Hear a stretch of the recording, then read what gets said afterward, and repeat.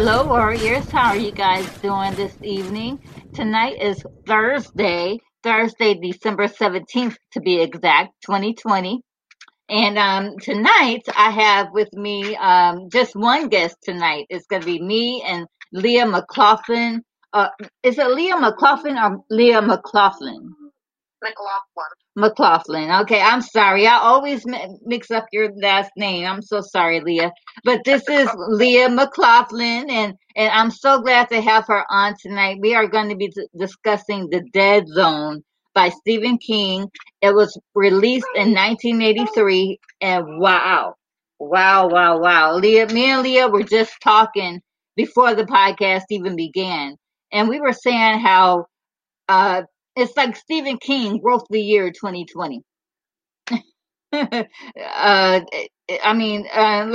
Leah, you were saying that it's like a mix between The Dead Zone and The Stand this year, and you are so correct. A little bit of Quentin Tarantino and some X-Files thrown in. Yeah, that's 2020. That's 2020. Man, I hope 2021, is a better year. But I mean, I'm trying not to jinx it. No, but you know what? I mean, all kidding aside, though, I mean, Stephen King really, really, really outdid himself with The Dead Zone, and I don't know how, but he actually topped himself, every time he wrote a novel and then had it released to film or whatnot. The Stand, phenomenal. It, phenomenal. Cujo, it was phenomenal. I think a lot of people enjoyed Cujo, the book and the movie. But tonight we are focusing on The Dead Zone. Leah, I've got to ask you, what do you think about The Dead Zone, the movie, The Dead Zone? I would put this at least in my top 10 of Stephen King adaptations, maybe even in the top 5, because the acting is really, really good. It is. David Cronenberg was maybe kind of an odd choice to direct it, but he does really well with it. Most people associate Cronenberg with body horror, like the Fly. Oh, yeah. But he did really well with this, and we didn't forget that it was, a horror movie and based on something Stephen King from various things that happened in the movie. And Christopher Walken, especially. Oh my gosh. Superb. Yeah. Which brings me to the series, The Dead Zone, the series, which came out years and years and years later. But again, what was it? 2006, I think? Was it 2006? I think it was 2004. I believe that I had maybe lived here in South Carolina for about a year when it came out, because I did see a couple episodes and I just wasn't able to keep up with it for whatever reason. Yeah, same here. So I started watching it, and I do remember liking it. And I do like Anthony Michael Hall a lot. Yes. But I just don't have much memory of it, and yeah, it is something that's on. It is on Tubi. Listeners, Leah is on Tubi. And I've got to say, oh my gosh, I am really, really loving it. And as much as I like the movie, I think I like the series a little bit better, because the series just went into a heck of a lot more. And how is it that Anthony Michael Hall and Christopher Walken has never played father and son? Because they look so much alike. Go back and look at the series. Look at the series. They have the same smile. They have the same eyes and everything. Anthony Michael Hall looks more like Christopher Walken than he does Chevy Chase. I'll tell you that much. I was actually recasting The Dead Zone in my head the other day, and I know some people are probably going to have my head for this, but if we were to get another version, I think Robert Pattinson would be a good Johnny Smith. Yeah. Well, he just has that look. He has that look about him. Yeah, I'm really looking forward to him being in the Batman. I think that would be I am too, actually. Hey, if Michael Keaton can be Batman, then Pattinson can be Batman. Batman. It can't be any worse than Val Kilmer was. So. You got that, or George Clooney, for that matter. George Clooney didn't really do it justice either. In my opinion, he didn't. Yeah, but I'm really excited for Pattinson, and he's kind of, I guess, a young Christopher Walken, at least in my mind. Yeah, because he can play those kind of parts. You know, Christopher Walken. Now, I haven't really seen Christopher Walken play this kind of a part because I've well, outside of Hairspray, and there was another movie that he was in that he didn't play a villain. I forget what movie that was now. But besides Hairspray, I've only seen him play the villain. Like, you know, he was in Kangaroo Jack, you know, as Jerry O'Connell's stepfather, but he was a villain. You know, he was trying to kill Jerry O'Connell. And but those are the only kind of parts that I've ever seen him play, besides Hairspray. I thought that if we could get another version of Salem's Lot, that Christopher Walken could be a good Barlow for the vampire. Oh yeah, now that would be something to think about too. But I did hear that they are planning on making another Salem Slot. Yeah, they are. So I mean, I'm hoping they can consider that, because it'd be neat to have him in another Stephen King adaptation. Because he's good. He's a good actor. Yeah, he is. I would like to see Anthony Michael Hall in a Stephen King movie.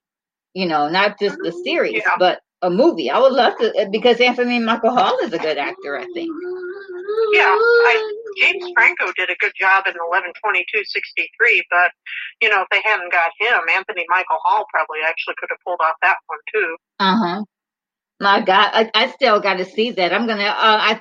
It was on Netflix, wasn't it? Was it on Netflix? It was on Hulu. Oh, okay. No, you know what I'm thinking about? I'm thinking about that movie with oh my gosh, what's that guy's name that was the Punisher? Thomas Jane. There's a movie with Thomas Jane. He a Stephen King adaptation. Huh? 1922. Yes, that's the one. That's on Netflix. That's what I was thinking about. Yep. Yeah, that was a really good one too. Yeah, it was. Yes, it was. It was. When I first read the story too, because that was. Now I haven't read the story, but I sure did see that movie, and woo, that was something. That movie was something too. Close to its source material. Well, let's get into the questions about the Dead Zone. Well, who was your favorite character in the Dead Zone? And that is a really hard one to answer, because I like them all so much, even if it's a love to hate. Yeah. Because they were all so good. They all acted very well. So relatable. What happened to him can happen to any one of us. Yes. I mean, you're right. Happen. You know, it's just stuff just happens. Stephen King is very good at reminding us that random things just happen, no matter how good you are, and that's you just right. get to this point where you can't come back, like Johnny. But I also really liked Sarah. Oh yeah, I thought she was also relatable. I felt so bad for her. And we've got to give it up for Brooke Adams. She really played that part. She played the part of Sarah very well. Yeah, I liked all the characters. I mean, I know Greg Stillson is awful, but Martin Sheen just did a really good job. He did. And did he not look like his son? Oh my goodness. I thought that was Emilio for a minute. Emilio Estevez. I thought that was him. He looks like Emilio, and he talks like Charlie. Right? I thought I was the only one who thought that. Looks like Emilio and sounds like Charlie. That's crazy. Well, I know my favorite character was of course Johnny. You know, I do love Johnny. I love him in the movie. I love Johnny in the series. But I also really like Sarah. His mom was another woman that I did really like. Even though she turned, she was well, in the movie they didn't portray her as a real religious nut, but they portrayed her as somebody who does believe in God, who does believe in Jesus. She believes that Johnny waking up was a miracle. The sad thing is that in the series that they actually killed Johnny's mother off. I thought that was sad. She dies in the book too. Oh, really? Because, she has high blood pressure, and I think Johnny tells her she needs to be taking her medicines because he's psychic now. So I think he predicts it, and she doesn't listen, and she ends up dying from complications. I think she has a heart attack. Oh, really okay. Okay. Gotcha. And well, who was your least favorite character? Now, there's a lot of these. There was a lot of least favorite characters. I don't really dislike any, but it's more of a love to hate, so I'm gonna go with Frank Dodd. Yes. Gross. In the movie, he's gross. In the book, he's gross. And if he's in the series, yeah. The same thing, the same thing, the same fate. Let me just go on record here. I want to apologize for my son. That's my son, Christopher. He's making a lot of noise. I'm sorry for that, guys. He's my dogs and cats coming in and out of here because, why not? So I had my cat on my lap earlier. You might have even seen her flash her tail on screen. We are dog lovers around here, Leah. So I get it. I just wanted to apologize. I know my listeners are probably going, "What? What's going on?" But my son is on his iPad and he's having fun. But there your doggy is, listeners. You guys can't see Leah, but I can see Leah and her dog. Her dog is so adorable. He's so cute. So cute. But yeah, Frank Dodd in the series, same Frank Dodd in the movie, same. I'm sure same Frank Dodd in the book. But who I really despised, you could say, in this movie was his mother. His mother knew that he was killing these women, and she did and said nothing. All she had to say was, "Oh my gosh, you're the devil." And I'm like thinking, well, ain't that the kettle, the pot calling the kettle black? The heck do you mean that he's the devil? Then what are you? That's a pattern in King's books too, because they'll have these crazy psycho people with crazy psycho mothers. Yes. I think maybe this is the first one where it showed up, but it's a pattern in a lot of his books. And even 11/22/63, which is about time travel and more political stuff, has the crazy psycho guys with mother issues. Oh. So yeah. It's a theme that he seems to like to revisit a lot. Yes, Stephen King really does. Because it's kind of like, what it reminded me of? Eddie from It. Oh, yeah. He could have easily turned out differently. Yeah. Psycho parents. Well, and Beverly has an extremely abusive father, and Harry Bowers has an extremely abusive father, and they both turn out completely opposite. So I think that he just likes to revisit this theme, and why do some people survive and some of them don't? Yeah, and that's a good. I mean, that's a good way to look at it because it is very true that some people can survive child abuse when they're younger and grow up to be just a success. Maybe not rich or anything, but a success in life. They don't. They didn't go on to kill anybody or anything. They just grew up normal. Whereas some of them do grow up to be Frank Dodd. Yeah, and in the book they talk about Frank Dodd's mother in more detail, and she was, actually pretty abusive towards him, even though, still Frank Dodd is responsible for his actions. Oh yeah, most definitely. Yeah. But like you said, there is a reason because his mom was abusive in the book anyway. She was abusive. Now I'm not sure well in the series she was too. Because the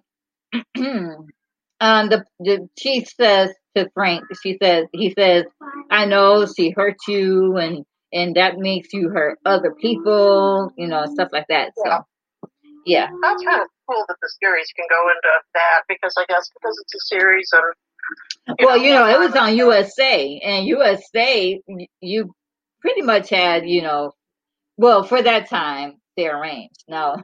Now it's probably you probably can say and do any and everything in the book. But I know back in 2000s there were some restrictions, but not much. Yeah.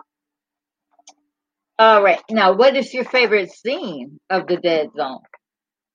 I am gonna say when Sarah says goodbye to Johnny and what's gonna be the last time and tells him how much he loves her. I just thought that was a really sweet scene. Although I also really like the scene where they visit the carnival because I think Stephen King is a fan of stories like Something Wicked This Way Comes, and it seems like that drew some inspiration from that. So I really like, that first 10 minutes or so. Oh yeah, yeah. I my favorite character is when Johnny had asked the doctor before everything went down with the president, and he asked the doctor. He asked him. He said, "Would you kill Hitler had you known what was going to happen before he even got into power? Would you have killed him?" And the doctor answered him as truthfully as he could. And to all my listeners out there are spoilers, and which you guys already know. All of my podcasts have spoilers in them. And the doctor says, I would have no choice but to kill the SOB, And that was my favorite part because he was so truthful. He was so truthful. Yeah, that actor who played the doctor was really good too. Yes, he was. Yes, he was. And I just love that honesty in him, and he didn't waver or nothing. He just said I would have no choice. Yeah, it's so sure of himself. Yes. All right, now we move on to what is your least favorite scene, if you have one? I know this movie is good from beginning to finish. I'm saying when Johnny has a car accident, because both in the book and the movie, I'm just sitting there thinking, no, don't do it, don't do it. Oh yeah. You know what's going to happen, and of course, it happens. Right, you know that it's going to happen. Yeah. Even when I've seen this movie, I don't know how many times, and read the book a couple of times, I'm still like, no, don't, and then it happens, and it's just so heartbreaking. Well, and I'll tell you what, my least favorite scene is actually the ending when he passes away. That pulled at my heartstrings. It really did. Yeah. But I got to tell you, as much as I did cry, I didn't ugly cry, but I did cry. But on the series, oh my God. Nobody died on the series, but Sarah is married to another man, just like in the movie, and it just broke my heart because I just feel the chemistry between Anthony Michael Hall and the girl that plays Sarah in the series. There's a lot of chemistry between them. If you watch the series on Tubi, you will know what I'm talking about. They have so much chemistry. Now you want them to be together instead of her and the guy who is now her husband. And yeah, it just, oh my gosh, it's just, and then something happened on the first episode that made me really boohoo cry. I forget what it is right now, but because that's what made me message you. Remember, I messaged you and I said, "Oh my gosh, I am so ugly crying right now." Yeah. I was ugly. I forget the part what it was. Gosh darn it! But whatever it was, I was ugly crying, and I said, "Oh my goodness, I got to message Leah right now." Yeah, well, I'll understand because I was reading the book too, and I'm still going to finish it. Just haven't got there yet. But I did watch the movie, so.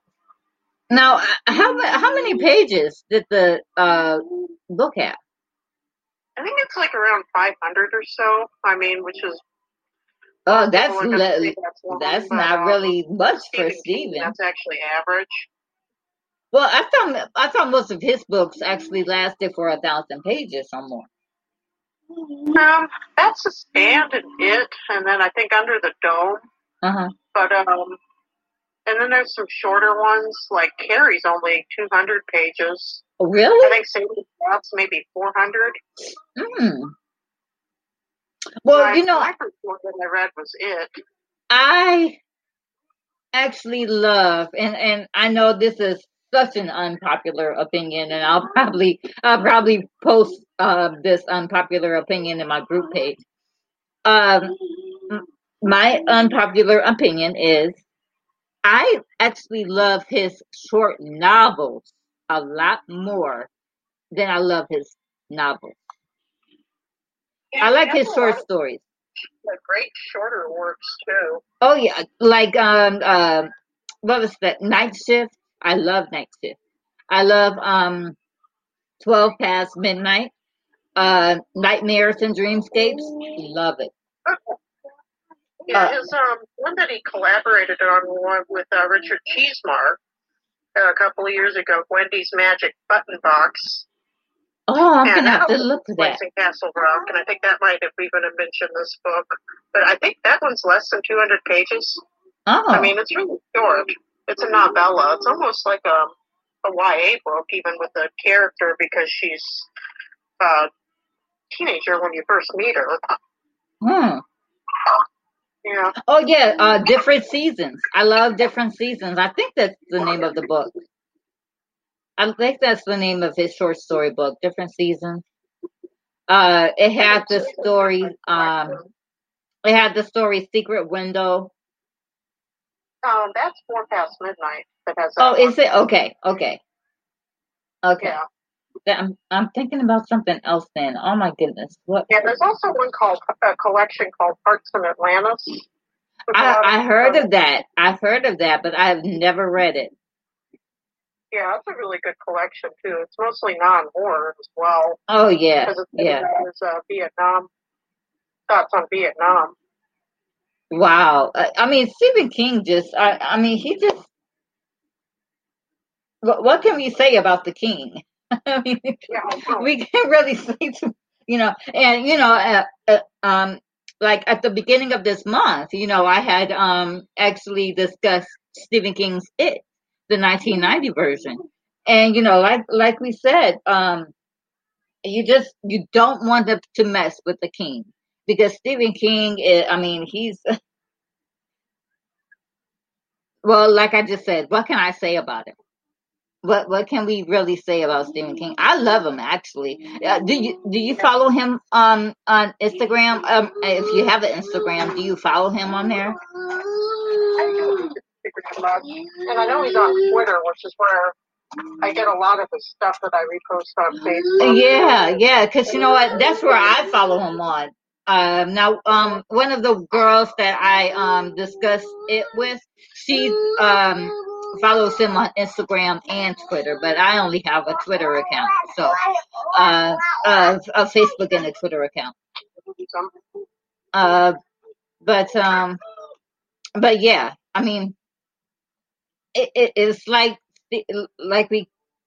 we said before. It was like he knew that 2020 was going to be, full of viruses or full. Just think the Stand is on right now. on CBS All Access. I know, and I can't get it. I don't have CBS All Access, and I refuse to pay for it. So hopefully somebody will be able to put an episode or two on the group page. I'm just saying. That's out of my realm, so CBS All Access might be one that I pay for and I end up ditching later, because a lot of these I'll subscribe for a little bit and then just get rid of them. I know, right? I'd rather just have, I mean, that's why I love Tubi. I love Pluto. There's, if you have the Roku, there's the Roku channel that, they have, all the old classic movies and all the old classic TV shows as well. So, if you like all that, the Roku channel is up your alley if you love the old classic hits and everything like that. Yeah, we have HBO Max now too, and it has a lot of stuff. It has some Stephen King stuff like The Shining and Doctor Sleep and It 2017 and It 2019.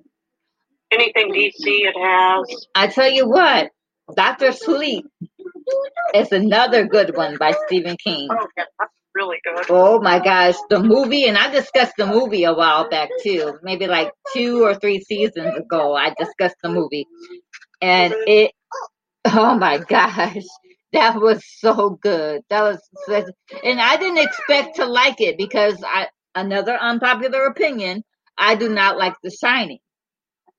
So when I told my husband, I said, you'll probably like this one because it's not The Shining 2.0, and people seem to hate it for that. So I'll bet you'll like it, and he did.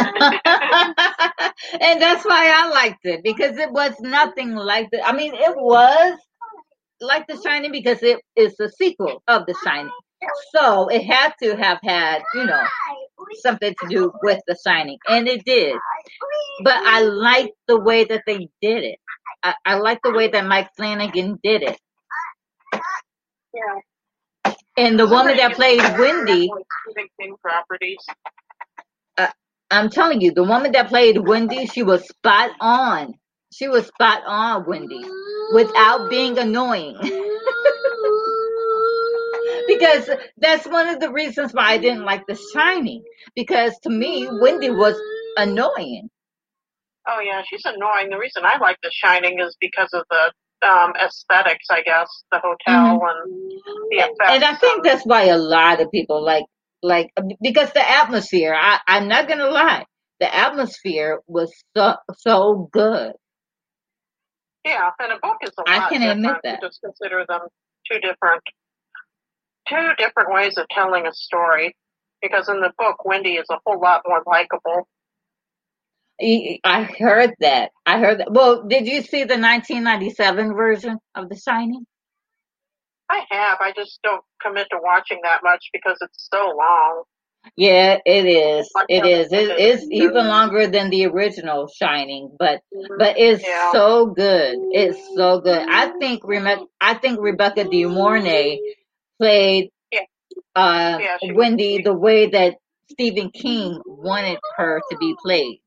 Yeah, I liked Steven Weber in that too. I did like him. Yes, I thought I was the only one that liked Steven Weber as Jack. Yes, Steven Weber to me did such an amazing job. And I'm not taking anything away from Jack Nicholson because Jack Nicholson plays. But see, Jack Nicholson plays a good crazy guy. Yeah. So we all know that, we all knew that Jack Nicholson could play crazy. But what we did not know was that Steven Weber could play crazy. Well, Steven Weber plays an ordinary guy who goes slowly crazy, which is what happens in the book. Right. If they would just cut off an hour or two off that adaptation, I would probably like it a lot better. I hear you. Yeah, just sometimes they try too hard to be faithful. Yeah. Well, my last question is my deep question, and it is how does the dead zone pertain to the Bible? And there's so many ways. Oh my gosh, let me count the ways how this It movie. made me think of Job, because Johnny gets in a car accident, he loses the love of his life, he loses his career, he gets shot. You took the words right out of my mouth. Right out of my mouth, Leah. You took them. I was going to say Job. Yes, ma'am. And for all the reasons that you just stated. He lost the love of his life. He lost his job. He lost his, basically everything, his life. And he had to, he had to go complete this task. Yeah. Now, in the movie, he kind of at the end, it wasn't like he gave up or anything like that, but he knew that he had to stop this man from basically running this country the wrong way. Yeah, blowing up this country. So, which that scene was like straight out of Book of Revelations or something. How big it was. Oh my gosh. My gosh. I tell you what. This movie is prophetic. Stacey Schwartz, if you're listening to this podcast, you were correct, ma'am. This movie is very prophetic. Very prophetic. And I don't know if Stephen King believes in God or not, but I would reckon to say that God talks to him. I really do believe that God talks to Stephen King. I know he grew up at least somewhat religious, and religion is a theme in a lot of his stories. Yes. Like the stand, desperation. Yep.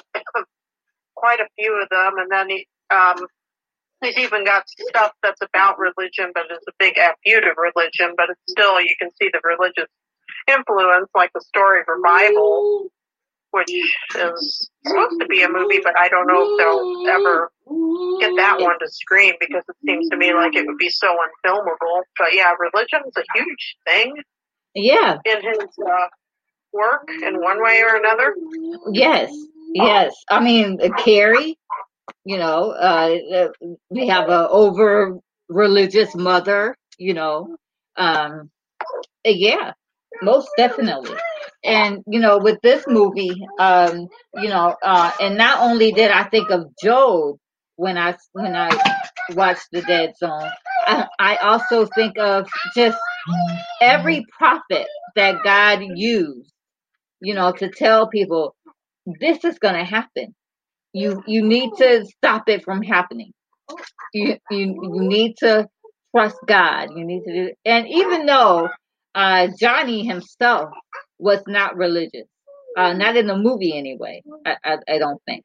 I don't think he was religious in the movie either.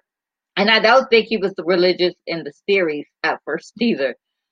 But because like he said, you know what, God has been really good to me, hasn't he? I mean, he took my life. He took away my girl. He took away my job. He took, so, and in that moment, you can understand why he or anybody else, would say, God, you suck.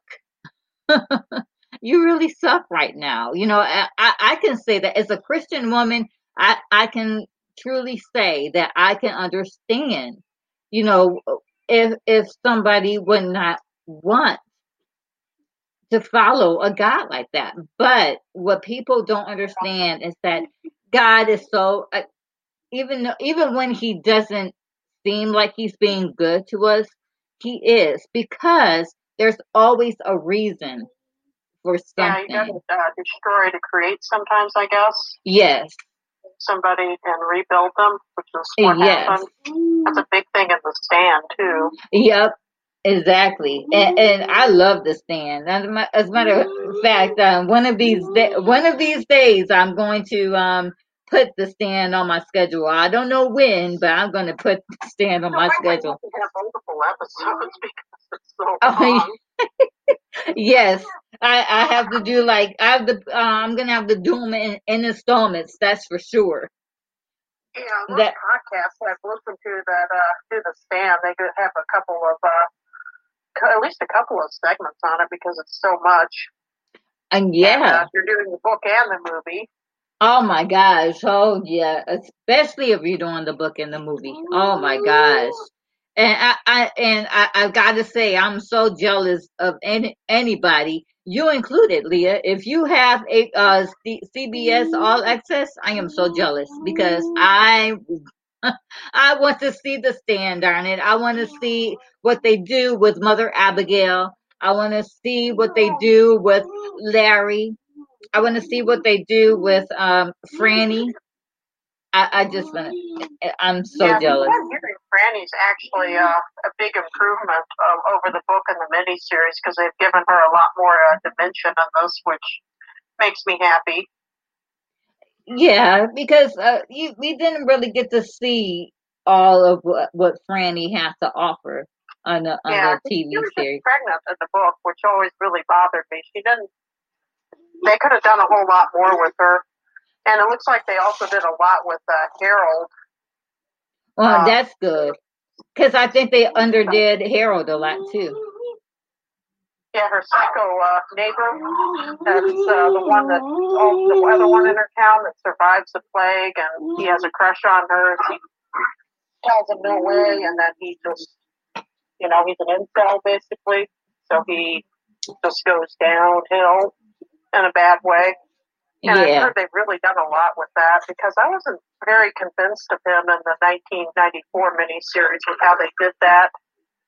But apparently they've done a better job, and the same actor that played Patrick Hockstetter in It plays Harold in this. So. Oh, well then they got themselves a heck of a good bad guy. Because he played the heck out of that Patrick. Yeah, my other problem with him and It was they should have had him on screen a lot more because he's. Yeah. Because now it's been a long time since I've read Stephen King's It. Mm-hmm. But from what I remember of the book, Patrick Hockstetter was actually more deranged. And I talked about this. I talked about this as when we discussed the 1990s part 1 version of it.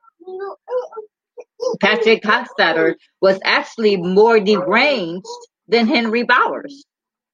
Oh yeah, because I remember reading that for the first time, and that just wasn't anything about the clown or anything else. I think that freaked me out really, really bad. Yeah, because he's a sociopath, and there's nothing supernatural.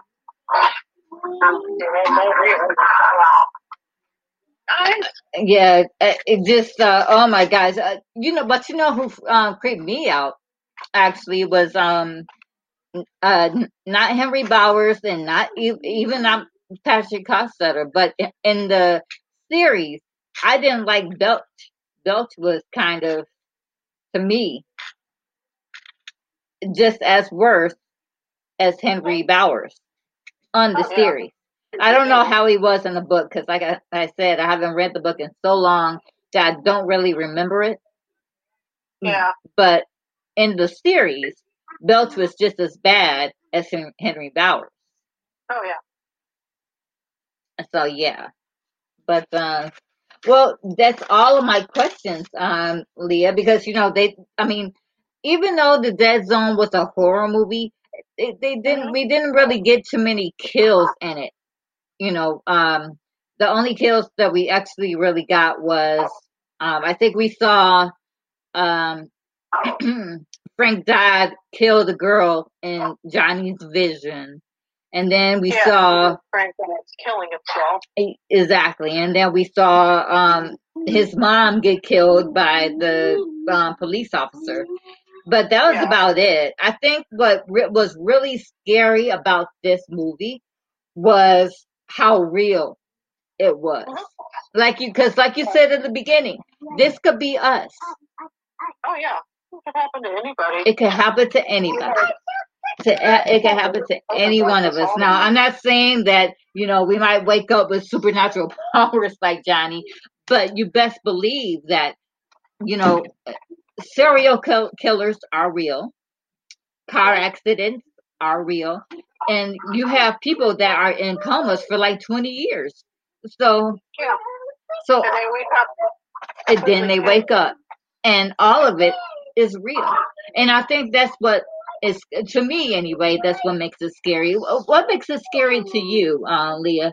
While we're on this subject, what makes it scary to you? Frank Dodds was what was scary, with him killing those women. Yeah. And then his suicide scene. That was pretty that was pretty gross. disgusting. That was gross. Yeah. It really was. The way that he killed himself. But to me, I was like, oh my gosh, you freaking coward. How dare you take all those girls' lives, and now what? You don't want to pay for your crimes. That to me was the coward's way out. It was the coward's way out. But I agree with you though. Just him being that serial killer alone, that is scary in itself. But yes, I agree with you. Well, I don't have any more questions, but I do have 5 fun facts that I would like to share with you and my listeners. Okay. Fun fact number 1 is the film and Stephen King's novel. They are both loosely based upon the life of a famous psychic, Peter Herkos. Herkos claimed to have acquired his alleged powers after falling off a ladder and hitting his head. Now, I haven't looked into that. I'm going to have to look into that and see, if Herkos is still alive and everything like that. Like I said, I didn't do my research like I should have. But I would like to know. I would like to know if he's still alive and if he is, still seeing visions and stuff. I would like to know that. My fun fact number 2 is the gazebo where the murder took place was built for the film and was later donated to the town of Niagara on the Lake, Ontario, where it was filmed, and is now a favorite spot for wedding photographs. It did look pretty nice. I love gazebos anyway. Me and my fiance, we always drive by a gazebo, and I always think, oh my gosh, we should go take a picture there because I love gazebos. They just look so cute. Oh, yeah. Okay, now here's one that's going to it's going to fascinate you, but okay, you just listen to it, okay, Leah? Number 3 is Bill Murray. Bill Murray was Stephen King's choice for the part of Johnny, while Nicholas Campbell, while Nicholas Campbell was David Cronenberg's choice. Campbell ended up playing Frank Dodd in the film as Dino De Laurentiis. He was one of the producers. He wanted a well-known actor for the lead. Okay, I think I speak for me and you when I say, thank God Bill Murray was in Johnny. This movie would have taken a whole other direction had Bill Murray been in it. Yeah, that's just very odd. He would have been better off as Greg Stilson or Frank Dodd. Yeah, not Johnny. No. It's so strange. And my fun fact number 4 is a stuntman was severely burnt around the legs and the groin area when a squib went off too close to him during the shooting of the World War II flashback. And my fun fact number 5 is the underwater scene of the hockey players falling through the ice was filmed at the Woodridge, Ontario swimming pool, where the writer worked at the time. They were on site for 5 days in order to film a 35-second shot. The final cut was about 7 seconds and only showed the kids falling through the styrofoam ice. from underwater, as seen in the trailer. The writer got a couple of pics of Mr. Walken in the water, but it was never shown. It never made the cut. And Mr. Walken showed up for that 3 days and spent. I'm sorry. Let me read that again. Mr. Walken showed up for 3 days and spent a lot of time there and in the water for nothing. So basically, they told him to come and do this shot, but it never made the movie. I hope he got compensated. I know, that's right. It looked like it was cold. Yeah. Somewhat wet. Yes. All right. Now we move on to the cast and crew that has passed away. And there's a lot of people. There's a lot of people in this movie, Leah, that has passed away. Yeah, I can believe that. I'll start with Dr. Sam Weizak. Yeah. Yes, Herbert Lom. He passed away September 27th, 2012. 16 days after turning 95 years old. Wow. Colleen Dewhurst, who played Henrietta Dodd, Frank Dodd's mother. She died August 22nd, 1991, and she was 67. She had cervical cancer.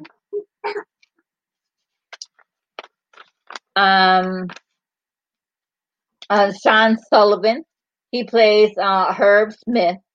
He died June 3rd, 1985, and he was 65 years old. So he died this was made in 83, so he died 2 years after.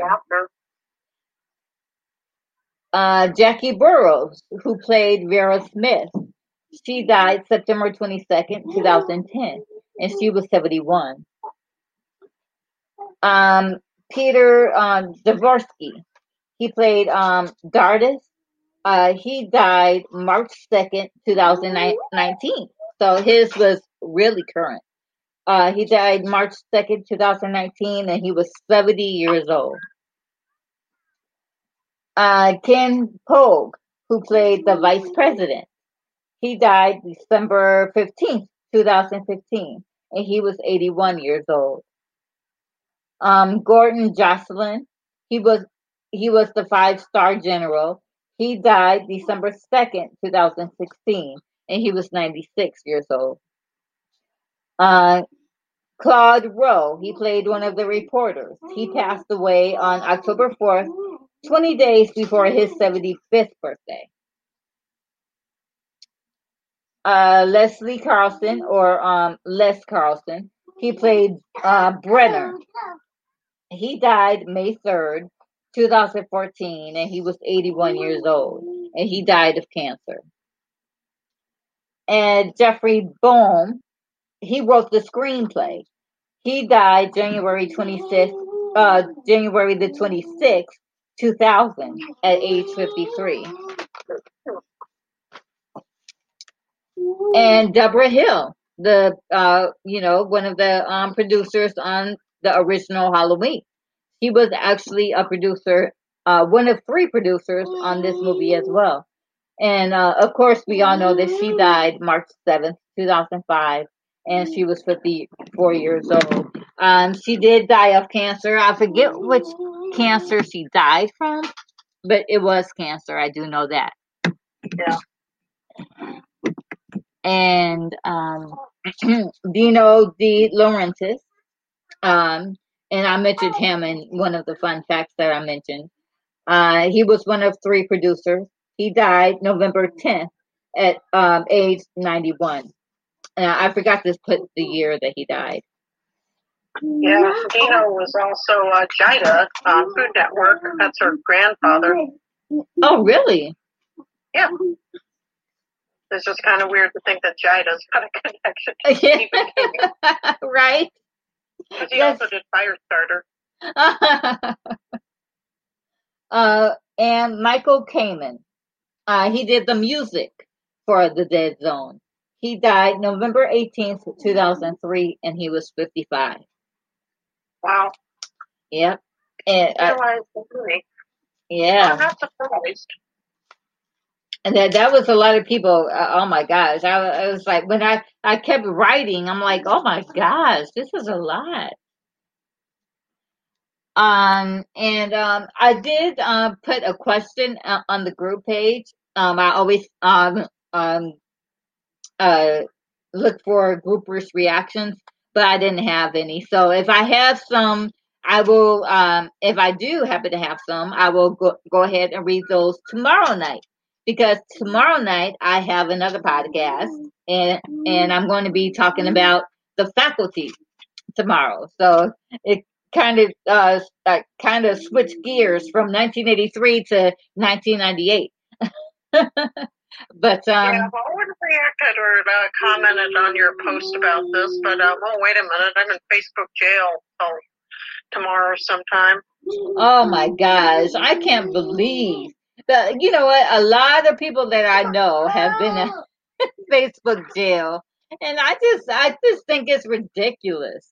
Oh yeah, especially given some of the other garbage that I see on there that nobody does anything about. But okay, yeah, okay, yeah. Somebody off when they're being stupid. Right. I just, girl, I don't understand it. Girl, we're not even going to get into that, but but I thank you so much for being on my podcast, Leah. I had fun, even though it was just the two of us. We made it happen, and we had a really good time. I really enjoyed talking about this with you, and I tell you what, I